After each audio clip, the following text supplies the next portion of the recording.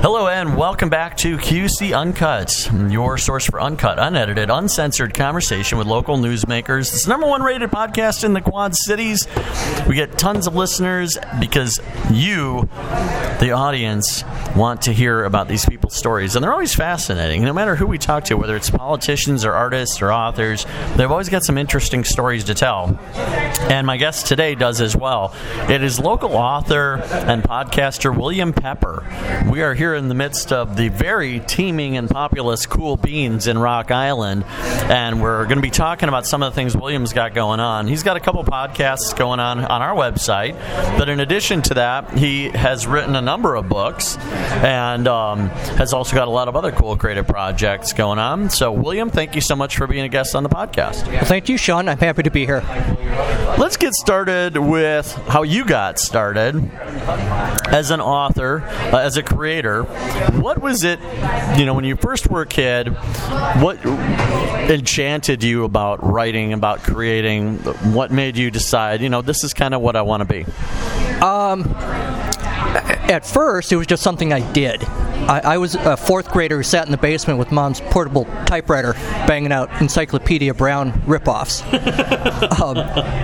It's what I just did, and I didn't really think much about it. And then probably around 7th grade, I was thinking about this on the way over today, trying to figure it out. I know 7th grade, I wrote a story, and I don't even remember the story, but I wish I did. And it was a class project, and the teacher picked Syllabus Jones. What's that? Syllabus Jones. Yeah, exactly. So we all had to write these stories, and he picked out a few to read to the class, and I feel bad that I don't remember the story, but he picked mine to read, and it got a good reaction. I remember it must have been funny because people laughed, and they were supposed to laugh. And something clicked, and I thought, I've always written for me, but maybe this is something I could do that other people would like. And I just kept writing after that. Yeah, so. Who are some of the writers that enchanted you and inspired you as a writer growing up? The first name that comes to mind is Charles Schulz. He's a cartoonist, I realize. But also a writer as well. I liked him. I read Agatha Christie novels. I was really big on the Agatha Christie novels, anything like that. I didn't have, when I was really young, I read all the Ramona and Beezus books, Beverly Cleary books, and all of that, and just a lot of that kind of stuff. Yeah. What was it about those particular authors that drew you to them, that inspired you, and how can you see that those beginning, inklings of loving literature in your own work? I don't know what drew me to them. Character, I suppose. I responded to the characters. I felt like I knew the people in the story. I felt like I related to them. And I guess what I took from the things I read is write characters that I like. So usually what I write are things with characters that I relate to somehow. I understand them. They may be people totally different than me, but I connect with them somehow. I suppose that's what I took away. That's one thing I have noticed about your writing, and it is very character-driven. How did you create your characters? Are they based sometimes on spin-offs from people that you've known, composites of people that you know, or are they created whole cloth from your own imagination? I don't think I've intentionally ever modeled a character on a particular person. I might take traits from different people. I think that's normal. That you're a writer. You watch people a lot. You think about how they talk, how they move, what they act like. I do that. So no, I probably don't model them on particular people. I probably just write them whole cloth, like you said. I need a character to do X. Who is that character? And then I make him up. Who are some of your favorite characters you've created, and also who are some of your favorite fictional characters just in general, and why? a character that jumps out for me that I created was actually from my first self-published book. In the St. Nick of Time, there was a character in there named Dogwater Hunt, who is a conspiracy theorist, multiple alien abductee. The book is set at Christmas time, and he's terrified of Christmas lights. He's just he's a fun character. He's one of the supporting players in the book, but he's kind of the breakout, standout character. And I would like to do more with him someday, and I probably will. Characters that I like, the Harry Potter books. I like those characters. I mentioned Agatha Christie earlier. I like Miss Marple. I like Hercule Poirot. I was a nerdy kid. That's the kind of books that I read. Those kind of characters jump out at me at the moment. That doesn't surprise me, because having read your work, you do, and we've talked about this, because you had me read the last book that you wrote, and it had, and as I mentioned to you, it has a very Spielbergian feel to it, which is not something that a lot of contemporary authors want to create characters that are very in your face. They're very opinionated, they're very arch, and they have a very, I don't want to say narcissistic quality, but that doesn't necessarily not describe them. They're basically like, so many books I read nowadays, it's like, hey, here's Holden Caulfield times 1,000. I'm going to get even more Holden Caulfield than Holden Caulfield. Your books are not like that. Your characters are very different, and I think that's cool that you have your own distinct voice and way of crafting a universe. And so it's interesting to me that the books that you have liked and grown up liking have that classic feel. And you like Agatha Christie in particular, the characters are reactive to the plot. They're not characters that enforce themselves on the plot necessarily. They're very clear characters, but they also fit into their own worlds, which are being created around them. What is it about that appeals to you? I guess I don't know. I suppose if I start psychoanalyzing myself, probably what's going on there is maybe. Tell me about your relationship growing up, William. I hated my mother, and just for the record, my mom's great. Maybe I'm narcissistic. I guess someone else could tell me that, but I'm not. By nature, I'm not an in-your-face kind of character, and maybe subconsciously I resist writing those characters. I think I would if I had a story that needed a character like that, and I can't think of one now, but I probably have written a character like that.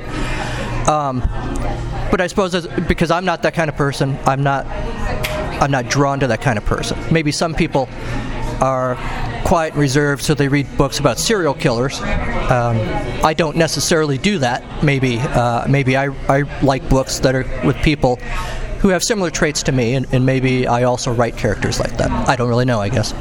So,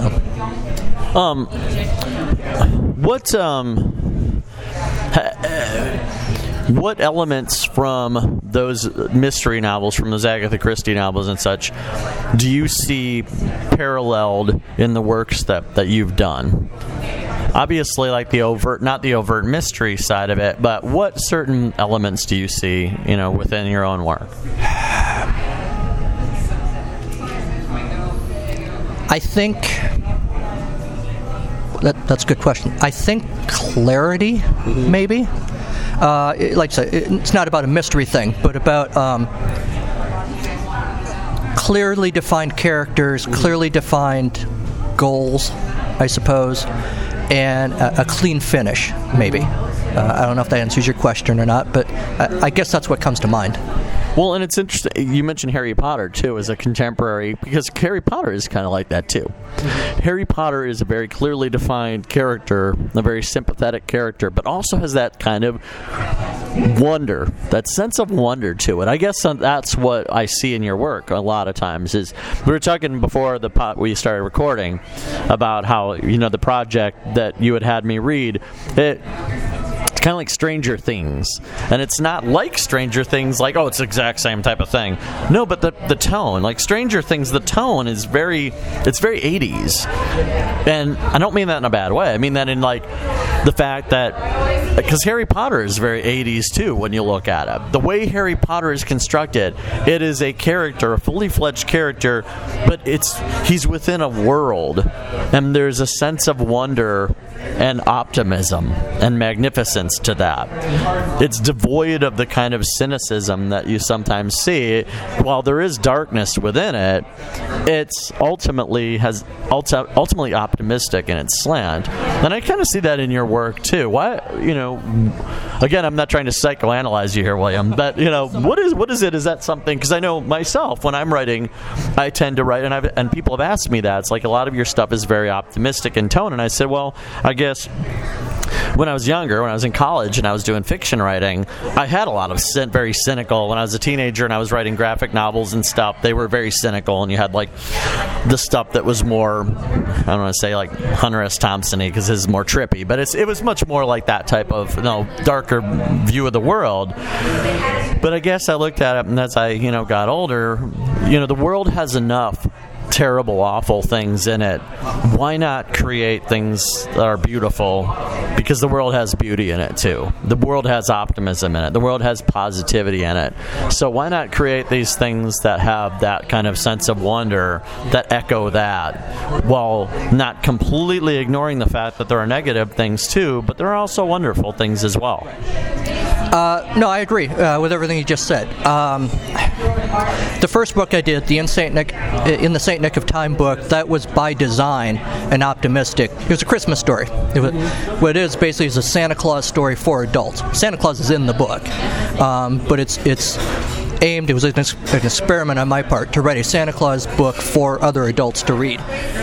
So that, by nature, that's the book I was trying to do. Tonally, that what that kind of reminded me of? A Christmas Story. Yeah, no, I agree, which is one of my favorite movies. You asked about characters. I like those characters, too. Give me the question again. I'm sorry. We're talking about the optimism inherent in your work and the sense of wonder that's echoed in it. And like I said, like I mentioned, in the Saint Nick of Time, when I read it, it reminded me of Christmas Story, where it had that sense of humor, but it wasn't really dark and awful sense of humor. It was just funny. It was kind of goofy funny, and it had, a humor to it, but just more gentle. Just the tone of the book had that kind of gentle, almost nostalgic feel to it. It's really kind of enveloping and wonderful, and I think a lot of your work does. And I was just wondering where that kind of comes from.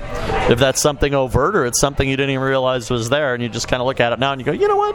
Come and think of it. And then it's interesting to me you mentioned Charles Schulz, because Schulz had that too. That was very much, Schulz was an optimistic writer. Yeah, I don't know if he was an optimist in his real life, but he definitely was an optimistic writer. In terms of his work. Within the Saint Nick of Time, it was very overt. That's what I'm going for with this book. But now, since I'm sitting here, I'm analyzing myself in the way I write. I'm thinking about another book I have in progress now, which is sort of a sad story. But as I think about how I've got it plotted, I'm realizing I'm moving towards an optimistic ending, even with that book. So I'm thinking maybe it's just something that comes from me. Maybe I am, despite everything that's going on in the world and day-to-day struggles and whatever, maybe I'm an optimist at the end of the day. But I don't know if that's necessarily a bad thing in writing. I don't know if you said earlier in our conversation here before we started recording, but there's a lot of heavy, dark writing out there. A lot of heavy books.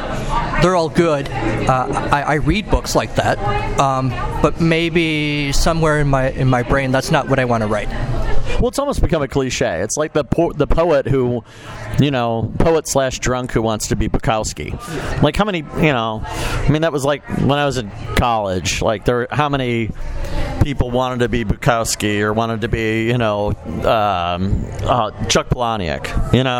That was the same thing. It's like, they want to have that kind of dark, cynical feel. I'm a person who has feelings and I'm moody, and there's no validity to my worldview unless I am very cynical and negative and dark. And that's not, I don't know, that's really a cop-out. It's really kind of a cliche to me. I've always found that to be, it's like the self-prescribed nihilism of, I'm going to do a ton of drugs and drink and be self-destructive. And I'm like, well, really, the only person you're hurting ultimately is yourself. And, well, those things can be fun in moderation, certainly. I'm not going to, say that I haven't, had some enjoyable times. But taking it to an extreme tends to be overtly self-destructive. And it's almost as if it's a prescribed way of keeping people under control, or keeping the population under control, or keeping people in a state of subservience to something, whether it be an addiction to this or an addiction to that. And when you look at all that negativity and nihilism, it's the same way. You're in service to a pessimism that really doesn't serve you well. And while it's realistic to acknowledge the fact that there can be negative things that occur, I don't think that it's necessarily productive to dwell upon those things, or when there are things that are still up to chance, to constantly find yourself expecting those things to happen. No, I agree. So I guess what I'm learning today is I'm an unapologetic optimist, which I didn't know before I got here tonight. But that'll be 5 cents, William. Exactly. Yeah. I don't know. I like all kinds of writing. I like all kinds of styles. I think any writers listening, just find what works for you. Mm-hmm. And maybe I'm going to try, and maybe you guys should try not to worry too much about how you like to write. Just get good at writing that way. And maybe that's what I'm trying to do. So. Well, I always tell people that, too. When people ask me for advice on writing, how do I sit down and do this? You've written so many books. I'm like, just sit down and write. Really, you have a voice that is only yours. No one is ever going to write the things that you are going to. Even if the barista came over, and you and I are both professional writers, if she came over and said, I want you to write a story about the guy who runs Fred and Ethel's, the lady who runs Fred and Ethel's across the street, and you're going to write a story about her starting up her business and how she got started, but put a fantasy spin on it. Now, that's a fairly specific set of instructions, but you and I are going to go about it in different ways because our brains work differently, our creative processes work differently. And it's the same thing with anyone else. Creative people really are not in competition with one another because everything that they do is within the unique parameters of their own creative muse. And so I always tell people that is, write your own story, because everyone's got one, and write it in your own voice and your own viewpoint, because for all I know, I'm encouraging my next favorite writer to go out and create something fantastic. So, well, and if you don't do that, you run into the danger of going too far the other way and trying to copy what someone else is doing, and no one else is going to be Stephen King or Sean Leary or me, or you got to be you. Mm-hmm. If you try to copy somebody else, somebody's going to spot it, and you're going to be discounted for it. Right. So just be you, I guess, is the point. Well, let's talk about your new book. Okay. Give us the title of the new book, how it came about, where people can get it, et cetera, all those great things. Sure. My new book has a very long title. It's called Misery Banana, Very Short Stories Inspired by Old Games and Odd Thoughts. What it is, I do a podcast called Atari Bytes. Every week I play, I'm old, so my first video games were Atari games as a kid. I liked playing them. I played them for a long time as a kid, then I put them into storage. A few years ago I got them out again just to show my kids. And I had started listening to podcasts around the same time, so eventually I got the idea to do a podcast, which I did. It's called Atari Bytes. Every week I play a game, an old Atari game, talk a little bit about the game, and then I present an original short story based on what I supposedly think is really happening in the game. old Atari games, they don't tell you much. They tell you there's a spaceship on the screen and some little pixels that look like aliens, and you have to shoot them. Or, whatever the game is. Modern video games, they're whole movies and they got backstories and characters and all of that. But Atari games didn't have that. You got some flashing things on a screen that they told you was a spider that didn't look anything like a spider, and you just kind of went with it. So I thought, I'm going to make it my job to write a story about what's happening in this game. And really all it is just a springboard for me to make up a story about really whatever I want to write about that week. And usually it's hopefully funny. Once in a while, though, something about the game or my mood that week or whatever makes me want to write something more serious. So I've done a ton of episodes of this podcast, and I realized I got... Which you can hear on quadcities.com, by the way. Thanks, Sean. We were going to get to that later, but, it's fine. Go ahead. So all of that was a lead up to explain that what this book is I took a bunch of those stories and put them in a book. And you can read them. What I'm trying to tell people, what I'm hoping people that don't care about Atari games, maybe don't even care about video games, will to give the book a look, because there are some stories that are space battles, there are stories that are tanks and wars and kind of things, but there are also stories about family struggles, or about just being a work-a-day guy, just going to work, or somebody trying to make a better life for themselves. There's all sorts of stuff in this book, and I thought there's something here for people to read, even if they don't care about Atari games. I'm going to put it between the covers of a book and just put it out there and see what happens. So there it is. Total tangent, but how did you feel about Ready Player One? Speaking of Atari games, I read the book. I did not see the movie. Mm-hmm. Well, you have to see. I've read the book as well, and I've seen the movie. That's why I was curious as to, because they're different, obviously. They're different. The book was. I liked the book fine. It was maybe a little. I don't want to tear the book down, because I did like the book fine. It was maybe a little too clever for its own good. If that a little too much. Look at all these 80s references I can come up with, that kind of thing. But having said that, I appreciate. I'm an 80s kid. I got the references. I appreciated that. But I don't know if I may be wrong. I don't know if younger people would care about it as much as I would. People our age and older. So, yeah.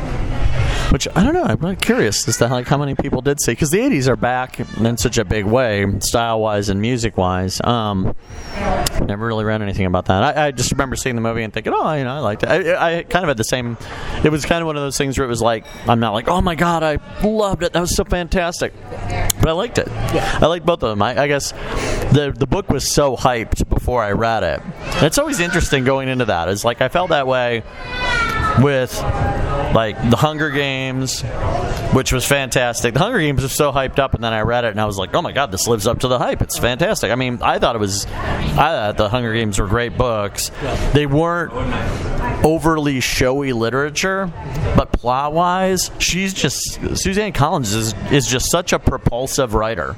Those books just zoom by. I mean, they just hit you, boom, boom, boom, boom, boom. And I love the action writing, the propulsive writing that she's got. Girl with the Dragon Tattoo I read, and I was like, honestly, I didn't get past like the gigantic genealogy in the first couple chapters, and I'm like, oh Jesus, when is this thing gonna end? And then 50 Shades of Grey was shit, and the Twilight books, the first book I thought was okay. Yep. And then they had diminishing results. After that, I think I quit. I read the second one and I was like, eh. Yeah. And the third one, I got about 3/4 of the way through, and I'm like, yeah, I think I'm done with this, But yeah, it's always kind of disappointing when you read something that's mega, mega hyped. I'm trying to think of anything that has been incredibly hyped that I've then read and thought, oh, this is just as good. This certainly lives up to all the hype. I mean, even, like Cavalier and Clay was like that with me, too. I remember when Cavalier and Clay was so, like, mega hype, or the Dave Eggers book, I can't remember what the hell it's like. the first Dave Eggers book. I know what you're talking about. Yeah. It's the one with him and his brother and stuff, like the autobiographical one, or the Romana Clef, whatever. And that one I thought was a fantastic book, but I don't know, you get disappointed with all, something's incredibly hyped. It's different when you discover something yourself, and you realize, oh man, this is fantastic. This is such terrific. Like Nick Hornby. Like Hornby was like that. When I first started reading Nick Hornby, it was a friend's recommendation rather than a lot of hype. It was a friend who said, like, oh my God, you've got to read High Fidelity. This is like you and about a boy, to like your personality to a T. And I read him and I said, yeah, you're exactly right. This was me when I was a bachelor. It was High Fidelity and About a Boy. We're basically like, that's what I was like before I had kids, or a kid, was a parent. Are there any books like that any contemporary books or any contemporary movies, things of that nature, that you think represent you as a person and as a writer well? Or if you were like telling people, which you are essentially in this podcast, you're telling people, well, if you like this, then you might like me, you like my work, and this is kind of like the personality or the voice of my writing. It's kind of like this.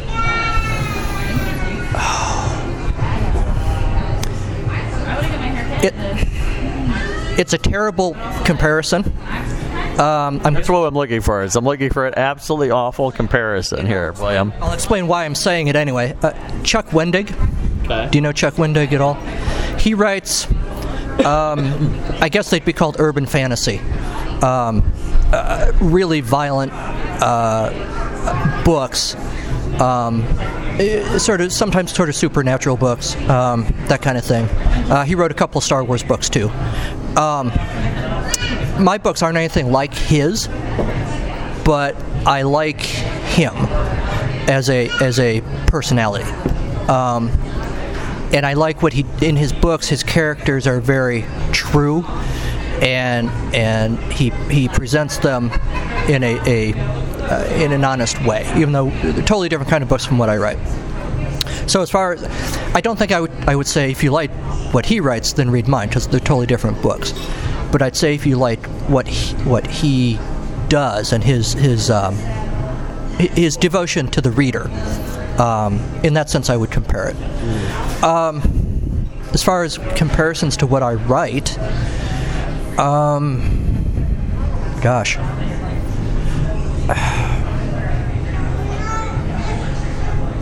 Well, the one that you read, which no one else knows anything about it, but I would be lying if I said I didn't have Harry Potter in the back of my mind. I can see that, definitely. I was not writing a Harry Potter book, but in the sense of sort of a universe with kids and it's sort of an epic journey that people are going to go on.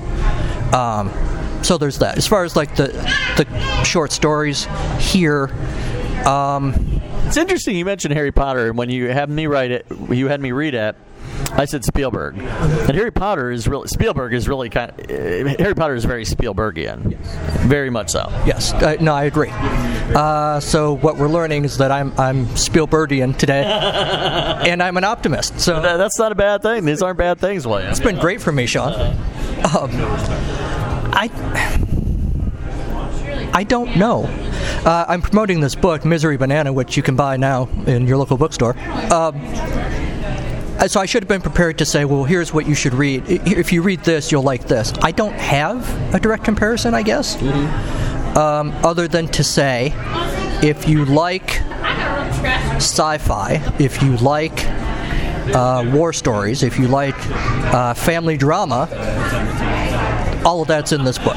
That's kind of a cop-out answer. I know that, but that's the best answer I have, I guess. So as someone who has reviewed countless Atari games over the years, what are some of your favorite Atari games and why?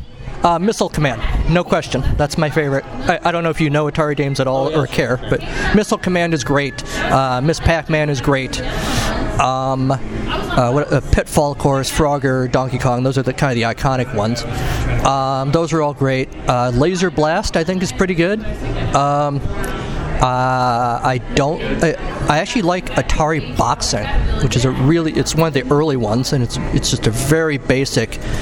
Kids who are listening to this don't expect a video game from Atari in the 1970s to look like a video game today, but you have to use your imagination a little bit. So, but I really like that one. Stay away from Amadar, and what was the other one I didn't like? I think there's a golf game. Stay away from that. I am in no way an expert. There are tons of Atari video game podcasts out there by people who have been playing them nonstop for the last 30 years, and they know the games inside and out and how they're made and all that. That's not me.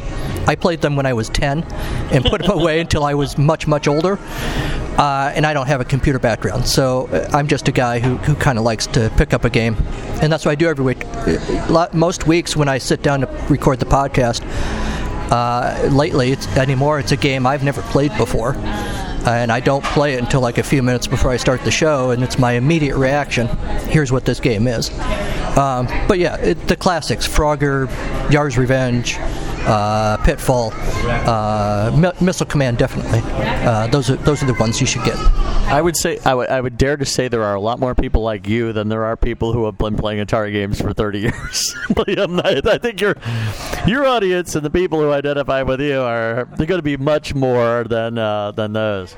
I would have agreed with you a few years ago before I started my podcast, but I quickly discovered that we both may be wrong about that. There are, and I've met many of them. There are a lot of podcasters out there who know this stuff inside and out, and a lot of really die-hard classic video game. Not just Atari, you have Nintendo and PlayStation, all that, which I don't know as much about. But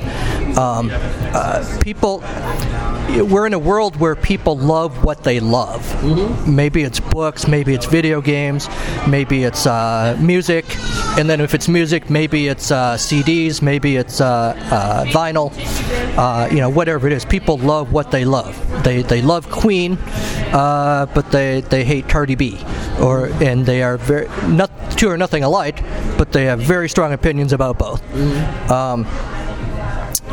And I'm just a guy who said, I want to write stories. I need a way to do that. I like Atari games. I'm going to put those together. Make a sandwich out of it. The sandwich analogy. So let's talk about what else is on your menu. You've got another podcast as well, which also harkens back to one of your early loves. Yeah, we mentioned Schultz earlier. I really didn't start listening to podcasts until like 2015, and I started the other one, the Atari Bytes one, and then just as a listener, I was curious to see, are there any podcasts about Schultz and about Peanuts? Peanuts is iconic. Surely there must be a bunch of podcasts about this. And I went looking, and the answer, at least as far as I could tell, is there were none. So I thought, all right, well, maybe I should do one then. If I want to listen to one, I'm going to have to do it myself. So in between the idea and creation, another one did pop up. But I started mine. It's called It's a Podcast, Charlie Brown. Once a month, I spend an hour and a half talking about Peanuts. Usually, at this point, and I've still got a few more to go, at this point it's usually talking about one or two of the TV specials. There were dozens of them. So that's provided a lot of material. But I also spend time talking about the strip, of course. Charles Schultz, kind of what he was like. I've had authors who've written books about the subject. I've had, last month I had a playwright who wrote a musical, actually, about Schultz, called Sparky. I've had graphic novelists, authors. If it's anything to do with Peanuts, directly or indirectly, I talk about it on the show, just because I think it's interesting, and it wasn't something that people were doing before. Every podcast that talks about popular culture talks about Charlie Brown Christmas.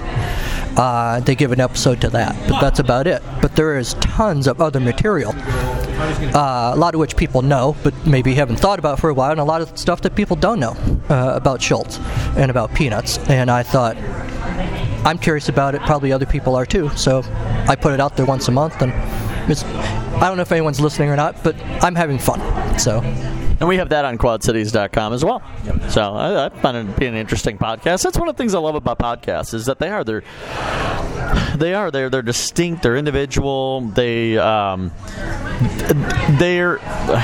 antithetical to things that are engineered to have mass appeal. They are geared towards a small and passionate audience. And small, I mean relatively small. And there's something kind of pure about that. In a world where so much of the entertainment business is geared towards finding the widest audience and the largest common denominator, then in doing so you have to water something down so much. There's something that's just really energizing about somebody who is extremely passionate about something that may only be hitting a limited audience, but damn it, all those people in that limited audience aren't freaking passionate about it as well, and that's really kind of cool. Well, we were talking earlier, you can reach those people at virtually no cost. In the old days, if you wanted to reach a bunch of people, you had to write a book, or you had to get a show on TV.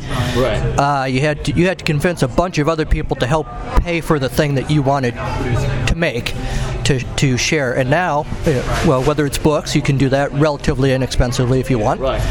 And podcasts even cheaper, probably. Oh yeah. We were talking earlier before we got started today. You can spend lots and lots of money to make a podcast, but you don't have to. Right. We're sitting here tonight with just a micro recorder, and that's about it. You can record on your phone. You can record on your phone if you want. And you put it on the internet and you tell people about it. And that appeals to me because how else would I put my thing out there about Schultz? It would just be stuff I'd be sitting there wondering about and not being able to share with people. So I love podcasts. I love that you can write your own books and put them out there if you want to. It's a really... all the problems in the world right now, and there are many, outlets for creativity is not one of those problems. It's extremely punk rock. It goes right to the heart of the punk rock ethos, the do-it-yourself ethos, which is one of the reasons why I love it. Is punk and post-punk are probably my two favorite music genres, and maybe even post-punk more than punk, because punk became more generic as it, advanced, as it evolved. It became more of a template of, well, you have to do this, and you have to put your hair in a mohawk, and wear safety pins in your clothes, and you have to do sloppy 3-chord songs, and they have to sound a certain way, which it just became a little easier to copy, whereas post-punk was whatever you wanted it to be. I mean, post-punk was everything from the pop group to Gang of Four to early Human League to Public Image Limited, and all these bands are so very different from one another, but the one thing that they had in common was an uncompromising sense of experimentation and individuality, and the ability with the new technology of the time to record it cheaply and put it out there cheaply. And I think that's one of the cool things about technology nowadays, whether it's podcasting or just getting online and social media or whatever, is you can do whatever the hell you want to inexpensively and express yourself in a way in which circumvents the commoditization and the mass production aesthetic of the mainstream. So you can do whatever the hell you want, and that's really kind of cool.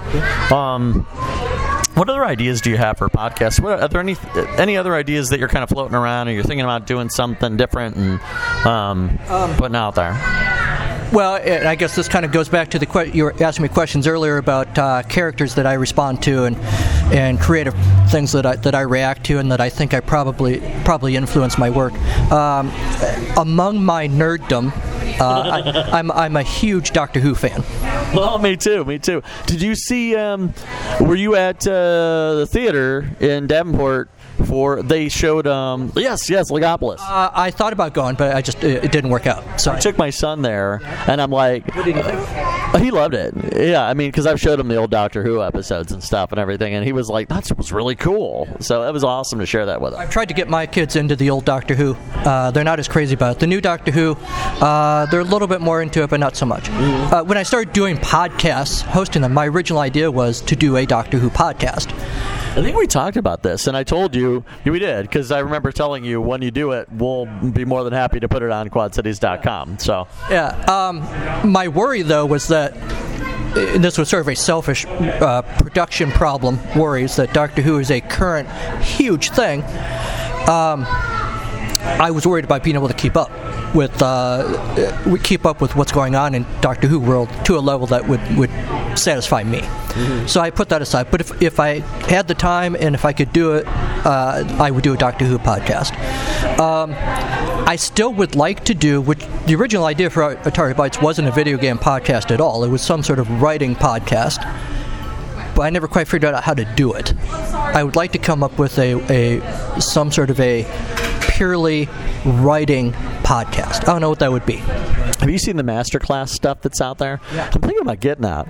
It's $190 for all the masterclasses, and Neil Gaiman is one of them. Neil Gaiman, Dan Brown, Margaret Atwood, Steve Martin, and you can get unlimited access to all of them for like under $200. Right. So I'm looking at them like, hell, I'd pay that for Neil Gaiman for crying out loud, you know. Alone, I would be happy with that. So I don't know what it would be, but I would like to do something like that. I like having options. Going back to that whole, you can do anything you want, whatever interests you. Those are the kinds of things I enjoy. I know other people enjoy it. I would like to share those kinds of things if I had the time and a good idea. So. For those of you listening to the background noise, it's human sacrifice night here at Cool Beans. It's not a reaction to this conversation, honestly. Yeah. Right. She's really not happy about what you got to say here, William. It's not the first time I've had that reaction. Right. She really does not like the idea of you doing a Doctor Who podcast. There's always a critic out there. Yeah. Right. But. So, what else would you like to talk about in terms of your creative output? We've talked about your podcast. We've talked about your books. What else you got going on? What are you looking forward to in the future? Well, I've always got other books that I'm working on. I just going to keep doing the podcasts. We'll see what comes, I guess. I did these books myself. I'm sure I'll do more. With this one, the new one, I had to learn how to use Photoshop, and I did it all. I did the cover, I did everything, which I had not done before. And I like that process. I want to continue learning more about the production side of books. But honestly, someday I'm hoping to go mainstream too, and maybe do something traditionally published and explore what that's like. Maybe not exclusively, but I would like to have that experience as well. I guess the short answer is I just want to live life, man. Just do it all. So, yeah. Tell people where they can find your books. Where's your website, Facebook, all that kind of stuff. Give people the info on where they need to go to find out more about William Pepper. You can order the book really anywhere you want to order it. It's not, unfortunately at this point, it's not really on bookstore shelves, but you can order it from anybody you want to order it from. You can tweet at me at Carnival of Glee. I don't have I should have, but I do not have a centralized website yet. That's probably coming. But, you check out the AtariBytes.Libsyn.com. That has show information about Atari Bytes, or CharlieBrownPodcast.Libsyn.com for the other show. And I promise someday, before the year is out, I will have a central website with everything about me and all this stuff that I do in one place. Cool. Thank you so much for being a guest on the show, William. Thank you for having me. Once again, William Pepper, local author. You can check out his new book, Misery Banana. You can order it bookstores anywhere. Go online. It's at Amazon. Barnes & Noble, IndieBound, Powell Books. You name it, it's probably there. There you go. Misery Banana by William Pepper, our latest guest on QC Uncut, your spot for uncut, unedited, uncensored conversation. Thanks a lot for listening. I'm Sean Leary. Hope you have a great day.